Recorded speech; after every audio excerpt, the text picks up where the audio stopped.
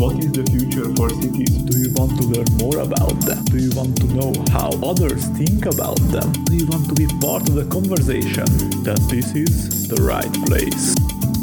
Welcome to What is the Future for Cities podcast. My name is Fanny, and today we will celebrate the first birthday of the podcast. First and foremost, I would like to thank you all for joining me on this adventure. I'm really grateful for your support. And I'm especially grateful for my interviewees who took the time to appear on the podcast and share their ideas and insights. Stay tuned for a special announcement at the end of the episode. But now, let me give you a summary of what we have learned throughout this whole year. So let's jump right into it.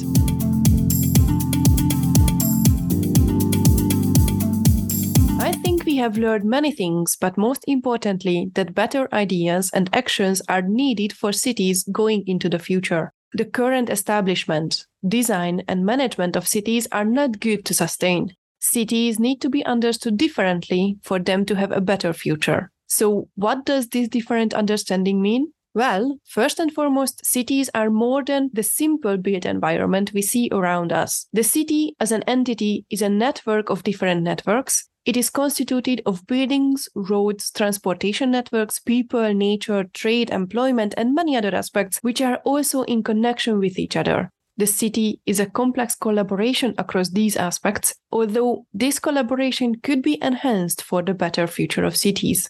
Naturally, this future of cities is also an amazing concept. The episodes so far established that each city needs to have their own future based on their own characteristics. With this differentiation, we can retain the urban character, the uniqueness of a place. Additionally, the future is so uncertain that the vision for it cannot be anything rigid. It needs to allow for changes over time by proper foresight planning, because our actions today create the future. We also have heard ideas about sustainability, regeneration, smartness, resilience, and many more to improve our urban areas. However, these are ambiguous in research and practice.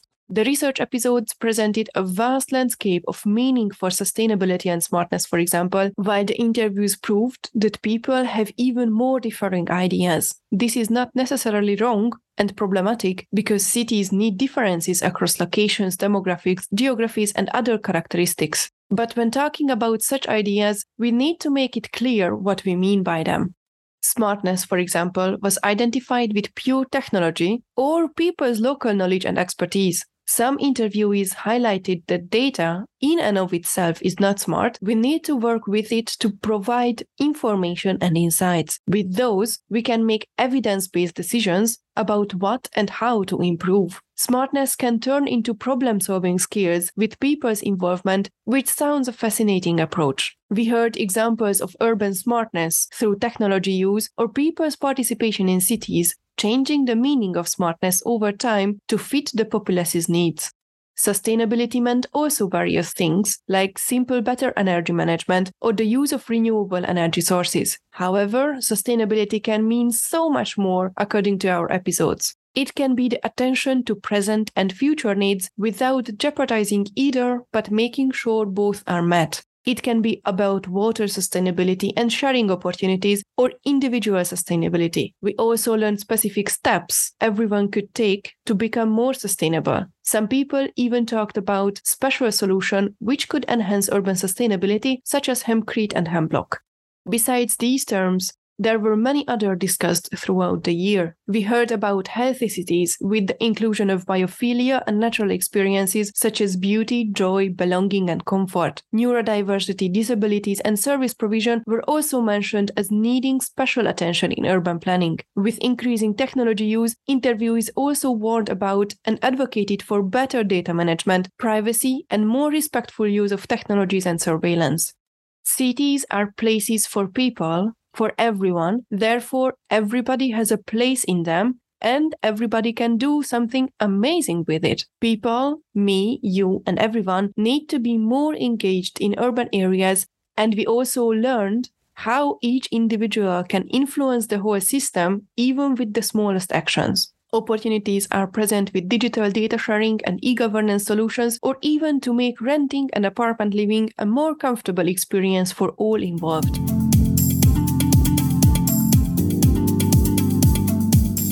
Just some statistics. The interviews are more interesting to you than the research episodes, which is fair. The most listened to episode was number 18 with Maria Jose Yanez, and we talked about the Nightingale model and what they do differently in the development industry. Interview number 6 with Daniel Prohaski and number 21 with Bridget Angler were also fascinating for you. Interestingly, the most listened to research episode were number 43 about shifting from sustainability to regeneration and number 20 about the anti-fragile concept.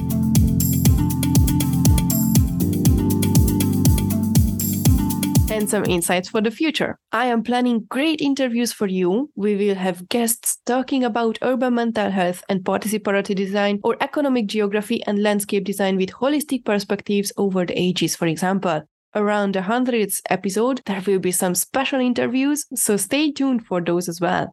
Finally, our website for the podcast is up and running to create a lively community around the future of cities. So head over to wtfforcities.com and check it out. The previous episodes are all uploaded, so you can find anything which was interesting from this episode, and the future ones will also appear there with comment sections. If you have any idea how to make the podcast and the community better, please let me know.